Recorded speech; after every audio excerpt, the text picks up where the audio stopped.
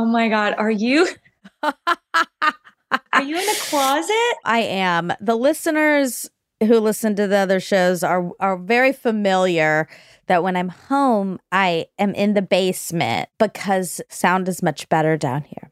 It's not how I envisioned it. Yeah, it's a mess. This is just one of the rooms, but it's like a storage room. So it has all these like extra cooking things. Yeah. I think if your basement doesn't look like that, I don't trust you. This is the storage closet, and it definitely reads as such. In the closet. I love it. How are you? I'm good. Trip is good. Was in New York, and now I'm here at home. You know how it is. I mean... Yes, I know exactly. It's a roller coaster. Well, it's not even a roller coaster because a roller coaster would involve that there's not just an extreme high and an extreme low. And I feel like that's what being home is. It's like, this is the most wonderful thing ever. I love my family. I can't believe I don't get to see them more often. And then 2.5 minutes later, yes, you want to run out, murder everybody. Yeah. It is so funny. Today I feel fine, but the day I came into Atlanta and then yesterday, I've been so tired for some reason and just exhausted and feeling so depleted. I feel fine today or more normal, but it was funny because, a few minutes in, my mom's like, "You look beat." And I was like, "Why are you saying that?" Even though, of course, that's how I felt. I was. But why'd you have to say it? And we were at my grandparents yesterday and my grandmother was like, "Monica, you look different." First of all, she said I look taller, which that was really exciting. Interesting. Yeah. Interesting. Like, oh my God, cool. Maybe I'm getting taller. I should measure myself. The comments from family members, just the gamut, but I've never heard taller. Me either. And I said, well, maybe it's just my shoes. I mean, I wasn't really wearing heels or anything, but maybe, I don't know. And then she said that she thought maybe I looked thinner. And then my mom was like, well, she's tired. And I was like, oh my God, stop. Everyone stop right now. I was going to laugh and say, well, you look taller it's a remix. It eventually gets to weight. You're like a turkey and they're like trying to wait. You're like, she's lost some weight or she's put on some weight. For me and my family, it's just an assessment of how I am. Like if I showed up 40 pounds heavier, they'd be like, she's doing great. And immediately assume that that's a good thing. And then obviously the reverse. I think it's like a mom thing of like, they don't know what's going on in your life, really, right? I know. Then they suddenly have like a marker and they're trying to connect with you around that. But it can be very like judgy or again, just like you're getting comments. It's just so different than how I live my life normally. And so I forget that it's such an adjustment when I'm here. And it feels like last time I was here, it was a really, really good trip and I didn't have much of this. It must have been me. I must have been in a different place or something. There's no way they were different. That's true. But still, I was just like, oh my God, how am I going to make it through this? Because then, of course, like an hour later, this huge like debate at the dinner table and not about current events, luckily, but about some other family stuff. And it was just getting so like angry and heated, but not like in a way that was going to last more than 4 minutes. But still, I just felt like I can't behave like this in real life. And so this makes me feel so out of sorts to be back in it. Right. I was on a family FaceTime last night and it did get into an argument about current events. And when I was 11, I was hearing my parents fight so much. And I was like, they're getting a divorce. And then I went downstairs and I was like, I know what's going on. I understand. I'm 11. And they were like, no, we're not fighting. We're fighting about something in the news. And I was like, what is it? And it was Israel-Palestine. No. It was not a fun phone call. It was them like grabbing the phone away from each other. And then Lord. But yes, I think families just let it all hang out. In such a crazy way that you can't do. It feels unacceptable. I mean, there's so many things that are happening that I just am like, guys, don't you see this is unacceptable behavior? Like no one can get away with this in real life. And I think maybe we've talked about this a bit, but having grown up in that, I do have a lot of fear that if I end up in a marriage that I'll do that or something, because I really don't like it. I don't like essentially taking everyone for granted. That's what it is. It's like, we'll just say whatever the fuck we want, however the fuck we want to. And a little bit is, I do think some of it is cultural. I do try to excuse a piece of it based on that. But it's out of this level of safety that's like so ingrained. Right. It's like the way, I guess, like a kid often talks to their parents. But I don't want that in a relationship. And since that's been modeled, I have fear around that. But you also talk to your parents like that, right? We roll our eyes. I think we both are lucky to have really healthy relationships with our family overall, even though there are things that happen and it's not perfect. But I'll get mad at them for doing stuff like that to me. But then I also realize I still sometimes interact with them like I'm still a teenager. Yeah, for sure. I revert there pretty easily, especially when they become this way. It's like we all revert to 1994 and we're all playing our little roles. I mean, more, I'm worried about when I get married. I'm not worried about this. Like, this is established, right? This is the way it is. I do my best, and sometimes I do better than others. I think for them too, truly.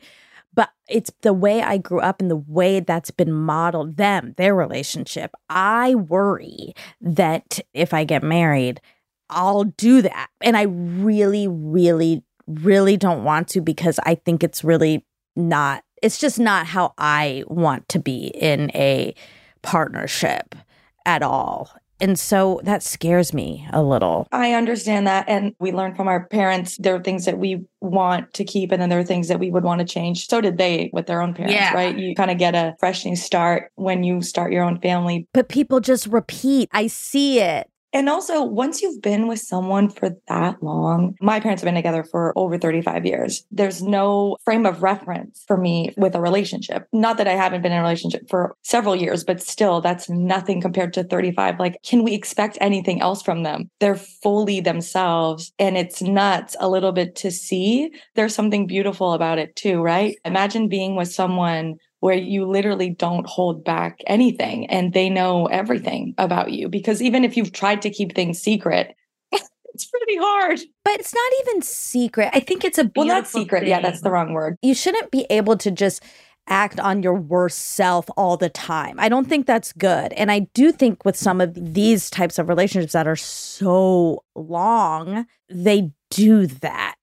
I just really don't like it. Like, at all. Well, hopefully you find someone who can see your worst self. Because that's the thing. Alain de Botton wrote this big article in 2016. It was like the most viral article that year, right? Of why you'll marry the wrong person. And it's this whole idea that we go on dates trying to find positive things that we have in common. Like, oh, you also love to go to the museum and you also love the environment or whatever. And not that those things don't matter, right? If you have nothing in common, it might be a hard relationship. But that he said you should go on a first date and figure out what makes you nuts and then figure out if you can tolerate it in the other person. And in order to be able to tell someone what makes you nuts, you need to know what makes you nuts.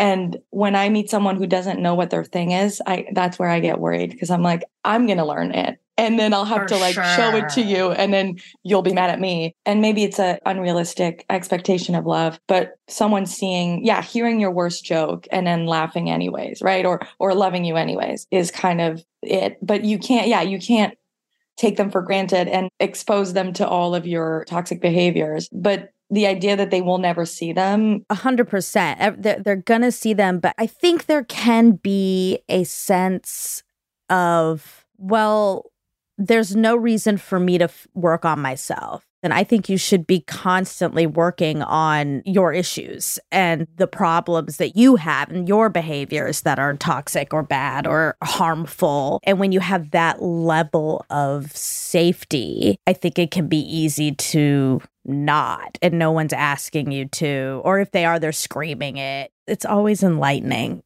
when you're around your family of origin. Has it been nice to be in your childhood room? I saw this tweet. It was like, when you do therapy from your bedroom, it's like live from the crime scene. 100%. I love that. Oh, wait. Speaking of that, hold on. Uh-oh. I think I have therapy tomorrow, but I have to. What time is it there? It's 8:20. I know the time difference is. I have to cancel within 24 hours. You literally canceling therapy in the middle of our. Yeah. It's hard because I never know what my schedule will be when I'm here. Sorry. No, do it. It's very important. If I miss a therapy session or like I don't show up, it's hours and hours of guilt. I get I don't know why I get so weird, but it happened to me once. Well, more than once. But forgot? Yeah, like I really forgot. It was like waking up out of a fever dream. Like I was and I was like, funny. Told her I was so sore and she was like, it's okay, You've apologized enough, but it's weird. Wait, so then this is kind of interesting. Do you think you have some codependency with your therapist? For sure. You do?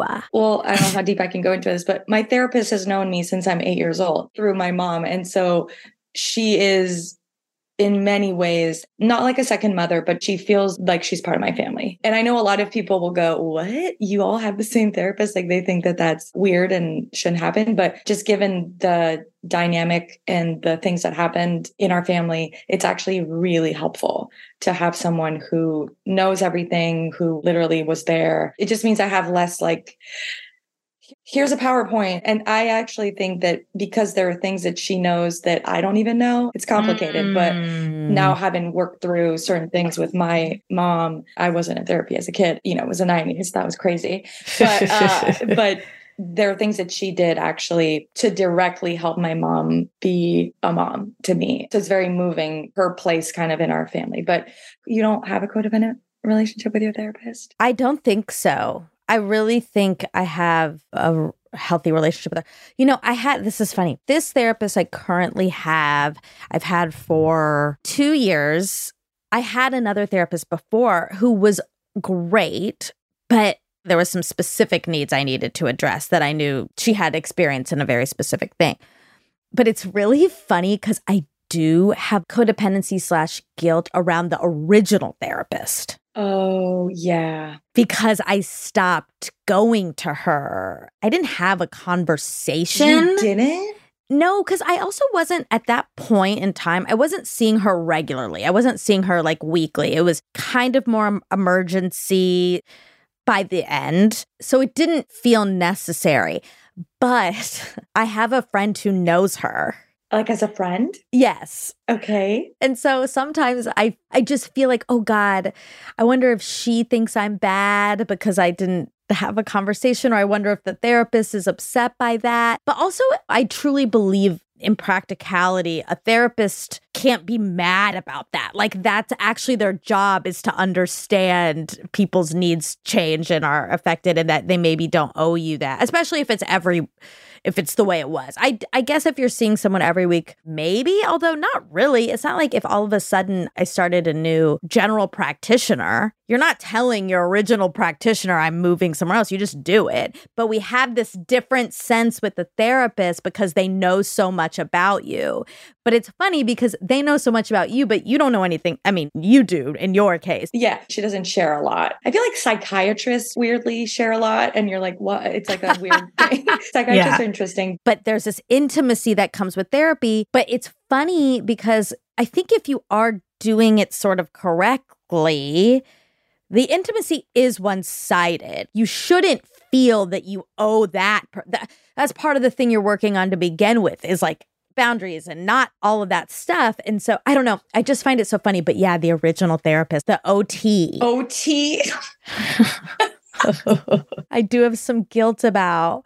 She's really cool. So my take on it is that she definitely, not that you did anything wrong, but I think she definitely thinks about you, because therapists are people too. I've learned it through being in therapy that, at one point, I was talking about a situation where there was someone in my life that was not very helpful. She's like, well, who in your life would be, which is a great thing a therapist can do, or a friend, right? If you have a friend that's telling you about a problem, a very, difficult relationship, it's about like, okay, let's look at relationships where you do feel like you can be yourself. And I started naming people. I named you, I'm sure. And then she was kind of waiting like. For her?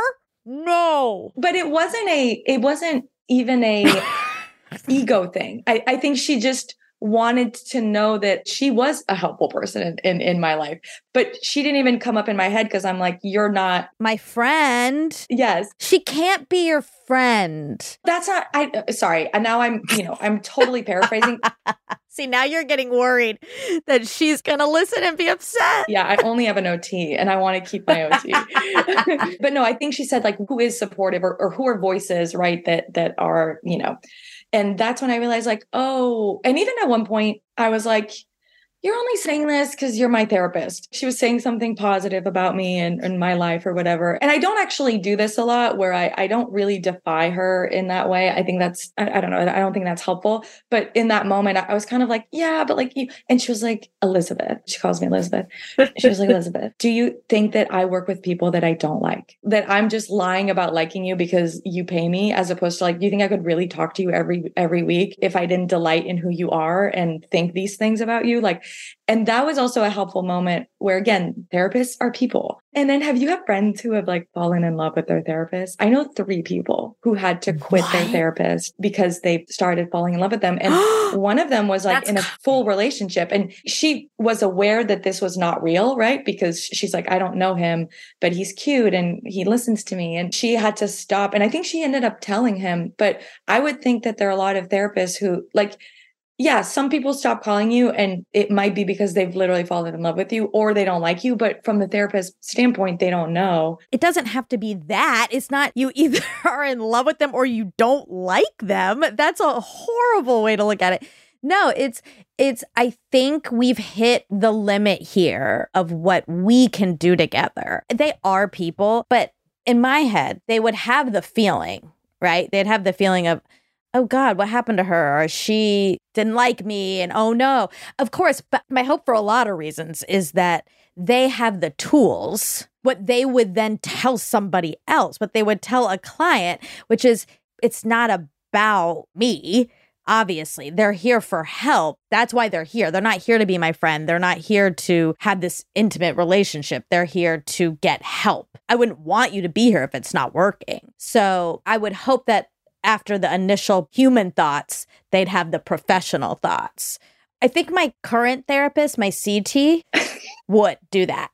She would have that line of thinking. It's why I actually do feel very safe with her. She's so level-headed and systematic in her thinking while understanding, again, the human thought and then following that up with a more objective thought. Right. She's so good. I don't know, but okay, I probably have to cut this. No. Well, I don't know because I don't know how revealing it is for the OT.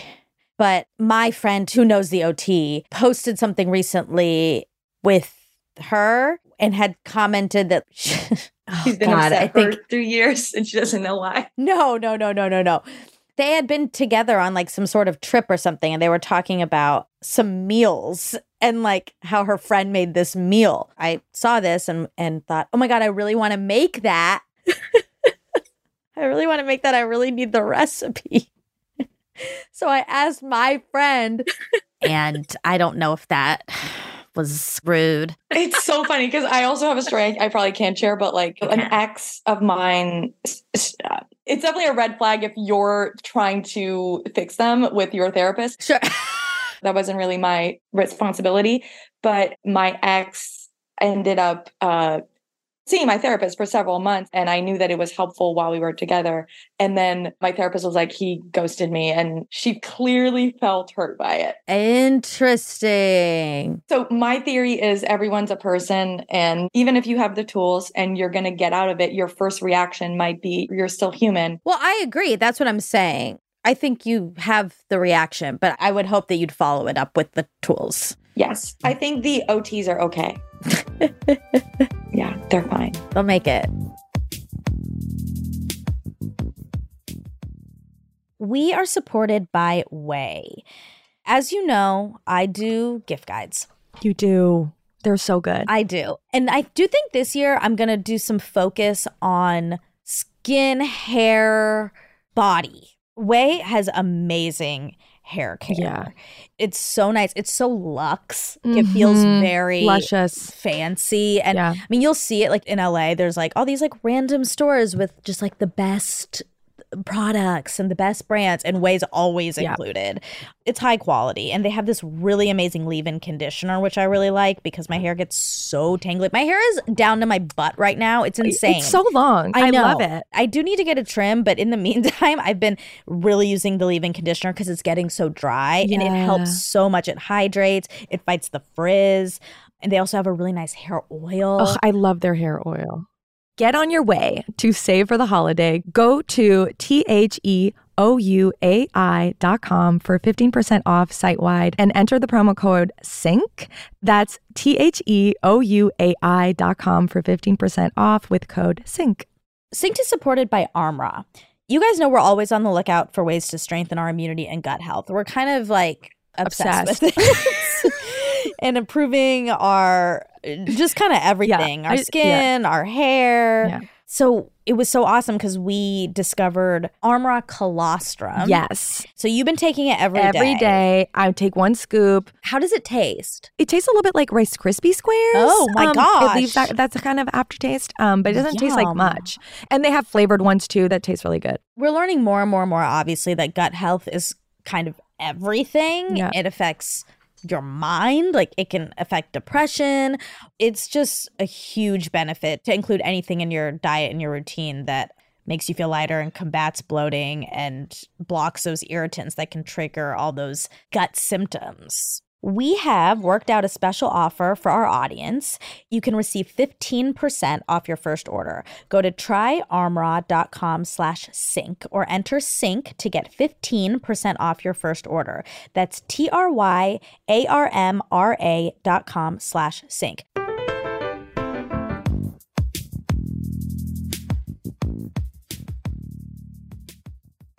Any other updates? I haven't seen you in a bit. Anything to share? I joined the apps again. It's like a fall move. Fall boyfriend. Yeah, I'm on the hunt. Passively. But I thought, you know what? The weather's not even getting colder. I just need the fall to arrive. I don't really want to go on dates, but I feel like I need a crush. I basically had a crush and then I can't say what they did, but it's boner shrinker. But also, it was a dangerous crush. Exactly. There were already flags. Flags is an understatement of the year. Yeah. Okay, so you had a crush and now that's not a crush anymore. Yeah, and I just think I have too much space in my head right now. I just need a crush. And there's a whole theory out there that you should always have 5 crushes. Oh my God. Monica. Liz. Listen, though, 5 crushes is not 5 people that you're actively going on dates with. That's not what I'm recommending at all. 5 crushes is one person that's at work and you think is kind of cute, or your barista that serves you your, little coffee every morning, the dog walker that you run into sometimes, not at 9:30 at night during the day. If you have issues with codependency, or again, that you zero in on, because I zero in on people too much sometimes. Oh, I see. You're trying to diversify as opposed to just removing the level of love addiction. Yes, because what happens when you are so fixated on one relationship, quote unquote, working out, is that you'll end up doing things or changing yourself or trying to change them, doing all of the fun behaviors that make your life a living hell. And so one of the things that actually is recommended for people who have codependency is actually to date several people. I don't like dating several people. I find that exhausting, but I think it's good to have a wide array of cuties. Okay. I'm not going to fully reject that because I think there's merit. I do think it's too exhausting to be just on a constant, who do I like? And I do think it's love addict-y, personally, to just be oh my God, this person's cute. Oh my God, I like that. I like that. I like that. That's, to me, overwhelming and exhausting. But look, we're also different people. And what serves me is not necessarily what's going to serve totally you. Yes. And I think for some people, I totally agree. I think for me, it just means I'm actually not being love addict-y. If I have a few people that I find interesting or with who there might be, it's not even potential. It means I'm not overly focused on one specific relationship. Obviously, there's a ranking. The cute person that you saw at the post office isn't a person that maybe you've actually been on a date with. For me, it creates this framing of there's so many possibilities, and one thing not working out doesn't mean that, your life's over. Exactly. but that's my tendency. And for you, it might be something completely different. So this might actually create more problems. Right. How interesting. Yeah. 5 crushes. Yeah. It's like a theory. I think it was this woman that, again, I should just Google it, but I think it's of the same school of thought that if you're single and you're open and you want to be in that vibration, it's giving one compliment to a stranger every day, but genderless, right? Like it's not about, oh, I'm going to give them a compliment so that we get married. It's just changing your mindset of just being open and being interested. Seeing good in others. I do like that. I'm not going to do it, but I like it. I'm going to do it this week. I'll tell you how it's fundamentally changed my life. Oh my God. Write down the compliments because I want to hear what they are. Actually, really do it so that we can talk about it next week. Okay, great. Okay, let's do some questions. Okay. This is from Mary. How do I not get jealous of other friends' friendships? My friend just got engaged and I'm so over the moon for both her and her fiance. We are 25, so they are the first of our friends. We were chatting about having an engagement party and she said she wanted to wait until her other best friend was free to come travel to our city, which sounded fair until she picked a weekend that I'm away traveling. I get that it's not about me and sometimes things like this happen, especially on short notice, but I am hurt. This feels like I am clearly second tier. How do you stay happy for your friend and not let your feelings get in the way? And how do you manage jealousy over other friends' friendships? It's a good question. Really good question. I just think weddings, just life events. It's one of the things that makes, growing up really, really fascinating to me because that's when you find out that you might not be as important to someone as you thought that you were. And again, I'm not saying that this is even remotely the case in this situation, or you can learn that you're more important to someone than you actually were, right? I remember once not even thinking I'd be maybe even invited to my friend's wedding because we were very close at one point, but we kind of lived separate lives. And she was like, do you want to be my bridesmaid? And I remember being like, wow, I'm so, happy. And of course, but I didn't even, and so that was, again, a readjustment of, okay, you perceive this relationship in this way. I'd perceived it differently. And it doesn't mean that one perception is right. It's just where they are at that time. And their decision is also based on so many other factors that you don't even really know about. And so I think it's normal, again, like our original therapist question, right? Our OTs of just taking it personally and believing that the actions of someone else are directly related to how they view you, your value to them, your closeness, your proximity, your intimacy. But in reality, other people's actions, just like yours, really, really, really about them. And particularly with a wedding, I've never organized a wedding. I hope I never have to because it looks so stressful and difficult. And part of it is, I'm really bad at logistics and details. Like I'm having a housewarming and I've given half of the people an invite that says Friday and the other half Saturday. And people are like, is it Friday? And I'm realizing I'm probably going to have 2 housewarmings, honestly. No. Oh my God. I did. Okay, Liz, actually, this is so funny because you sent the invites out via text. I did. And it was confusing because I was in New York with Molly and I got your text you sent to me and 3 friends and we responded. And then Molly was like, did you get a text from Liz? And I was like, yeah. And then I was like, wait, why is Molly on a different text? Can you explain? We don't have a group chat with Molly. Yeah. And so I knew that we had a group chat. So basically I was trying to streamline the process. So you were just like going through your text. Yes. I know that we have a little group that we go to drinks. And so I was like, I'll send it to all of them so that they all have it. I knew that you were traveling too. And I was like, I didn't want to flood you. So I decided to actually do it that way so that but you could have thought, she didn't send it to me personally, which I don't even know if this. Oh, no. That wasn't the question. I definitely didn't think you weren't sending it to me personally. I was just like, what's happening? She's sending out 1 by 1s, but then this was a group. And then I guess on your behalf, I was like, oh God, this feels chaotic. It is. It still is. It will be. So is it Friday or Saturday? It's Friday. Okay. Anyway, this is why I don't organize things. That's not my core talent. So that part for a wedding, definitely it scares me. But then also the emotional thing, right? Where people do feel things about the decisions that you're going to make. And so I want to validate Mary's feelings, because I totally relate. That would be really difficult for me. I also think that having empathy for the friend, and not as a thing of what you're feeling is not reasonable or valid, but understanding her position of having to organize the biggest party of all her friends and family and the pressure. And I think it's like wedding brain. A lot of your decisions actually are difficult and involve so many factors that you as an attendee don't know about. So not to assign too much intention to her decisions. It's okay to feel the things that you're feeling, but try not to believe the reason that you think she's doing it is the reason that she's doing it. Yeah, I have a kind of specific take on this because I've only lost one friendship in my life, and it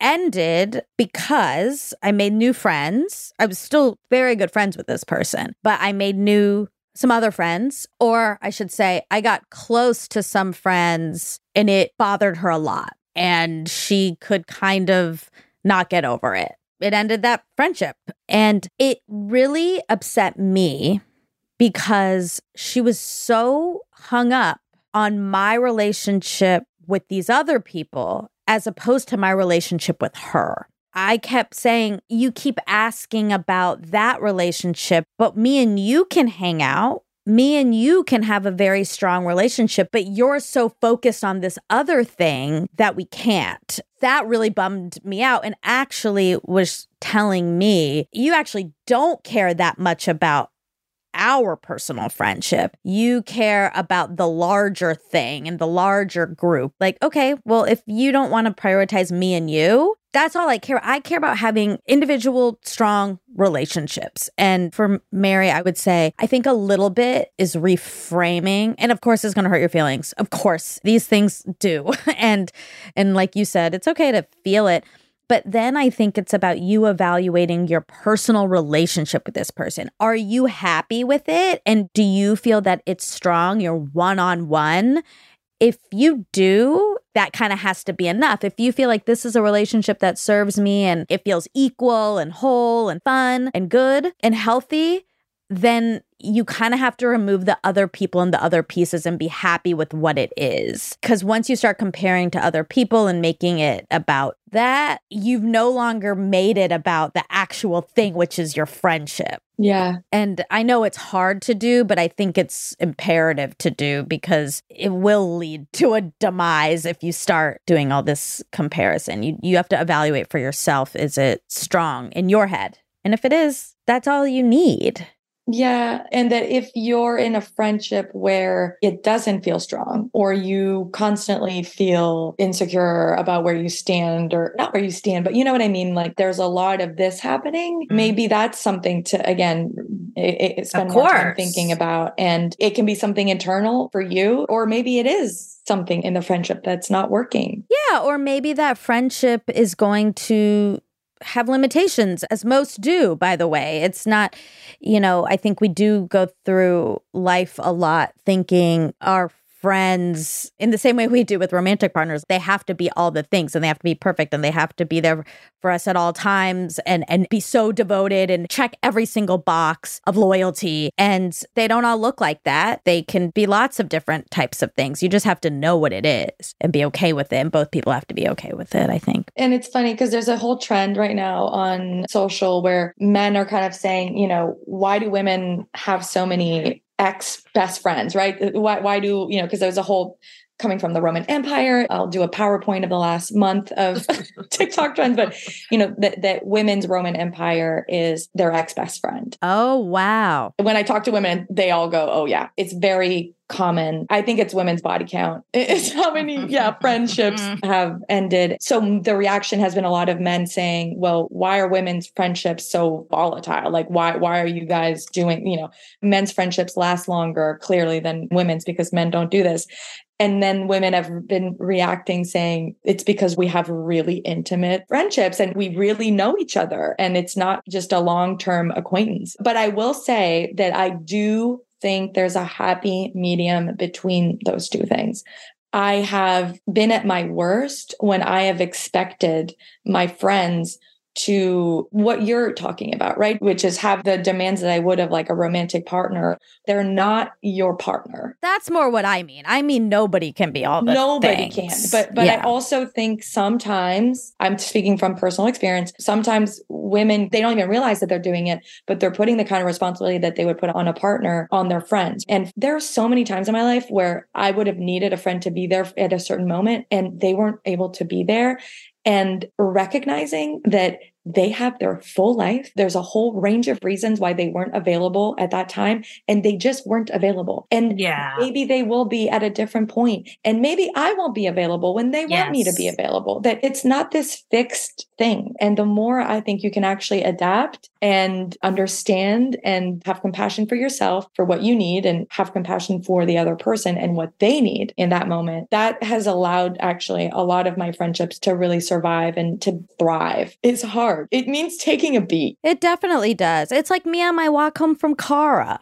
Why? Because it's the recognition like, okay, a lot of people can't be here right now to save me, and that's okay. It's not that people are abandoning me. It's that they can't. It doesn't mean they love me more or less. It's just this is the reality that people have stuff and lives and things. Okay, I don't totally agree because I literally could have come with my razor. But Liz, that would not have worked. Like, that's actually a great point. And I love you so much for wanting so badly to be someone who could have fixed that situation. But let's be realistic. You don't have a car. You couldn't. And that doesn't mean you're not an insanely good friend. It's just the reality. Like, that's the point. Right. It's a reality that Callie is a baby. It's not a choice. Like, there's some realities. Yeah. Anyway. Great question. I think the more we can actually be open about these questions, because it's also so hard to admit this. It's so hard to say you're feeling jealous, especially with your friend that's getting married. You're like, I'm such an asshole. But actually, Mary, like, acknowledging this, writing a letter about it, you've already done half of the work. The more we can actually do that, I think the better our friendships will be. Yeah,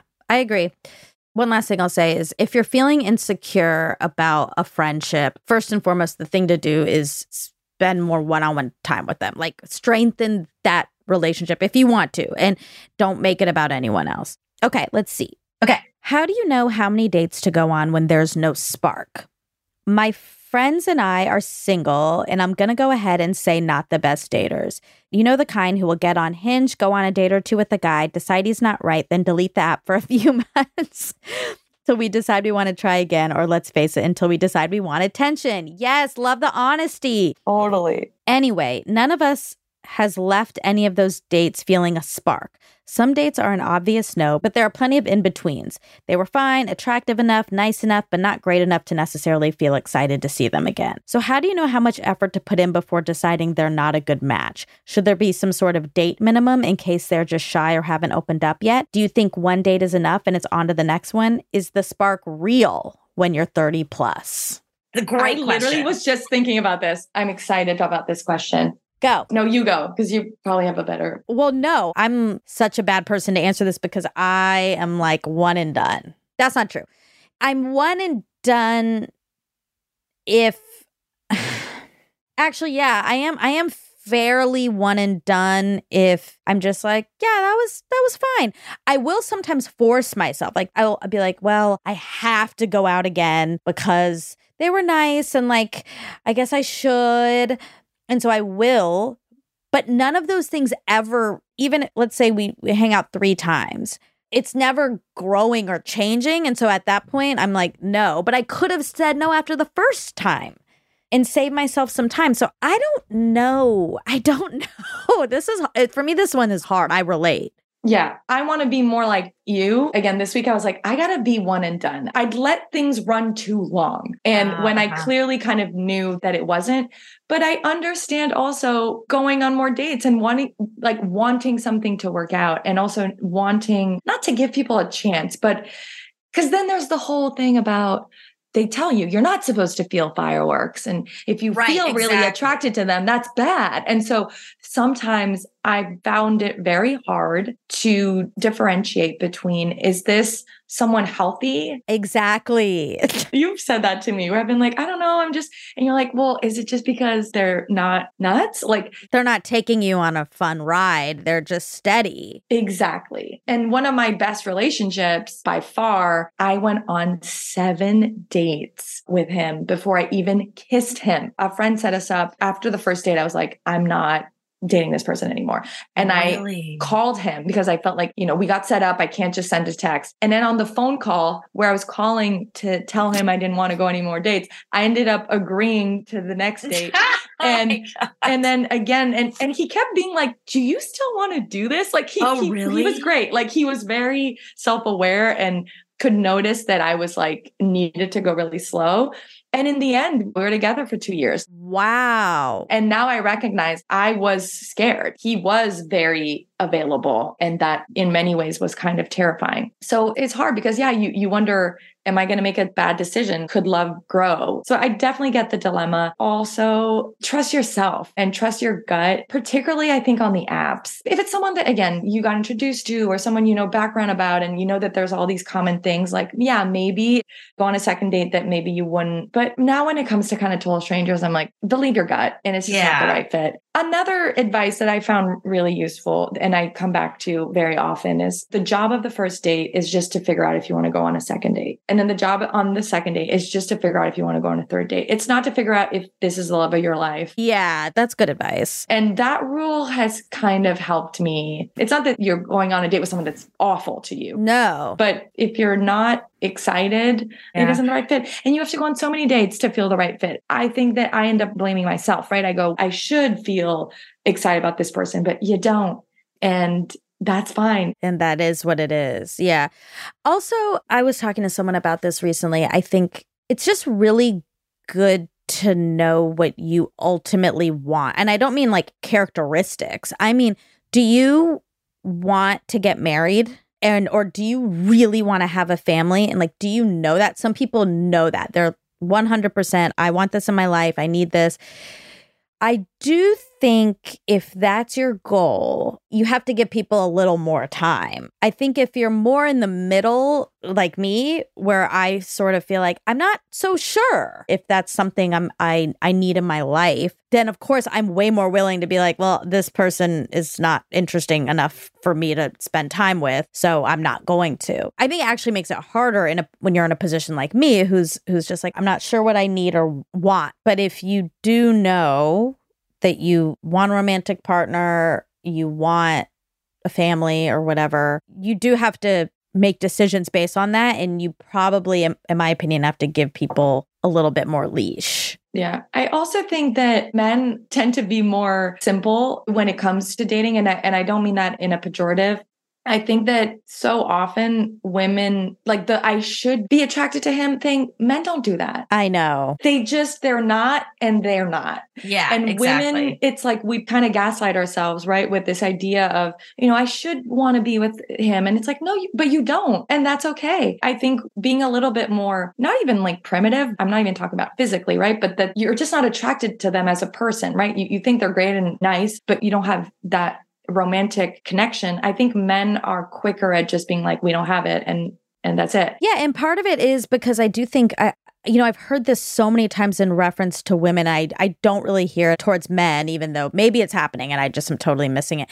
But women get pegged a lot of being so picky. People have said that about me. Like, you're just so picky. And of course I'm so fucking picky. When is there another time in life to be picky but choosing your partner? And it is a pejorative that people have placed on, I think, a lot of women, and I reject it. That's great. I love it. So wait, where are you falling? You're like 50-50? On what? On like what you want. Yeah, I don't know. Yeah, it's kind of how I always feel, where I want someone who I find additive, who brings something to the table that I don't currently have in my life that's comforting and great and safe and whatever. But also, I can live without it. I do know that.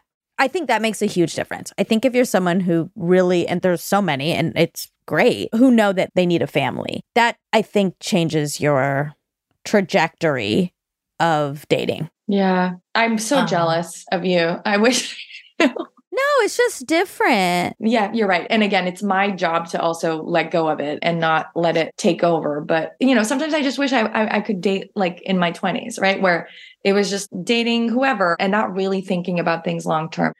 And sometimes that's been my advice to myself, where if I'm overthinking it, I'm like, how would I date if I was in my 20s? As opposed to like based on one conversation, deciding if this material. And dating is weird. And I think I've said this before, but I just wish we had more opportunities to be like, there are certain people that I've been on dates with where I'm like, if we worked at the same office or if we went to the same church, right? All things that I don't even currently have, seeing them in a repeated context that's not them trying out, and me trying out, but that maybe if in a different context, it would end up becoming that way. I do wish that modern life was more conducive to meeting a wider array of people, honestly. Well, it can be if you can join classes, you can start, you can open up tired. Well, I'm exactly. So tired. At the end of the day, I don't want to go out. I want to cuddle.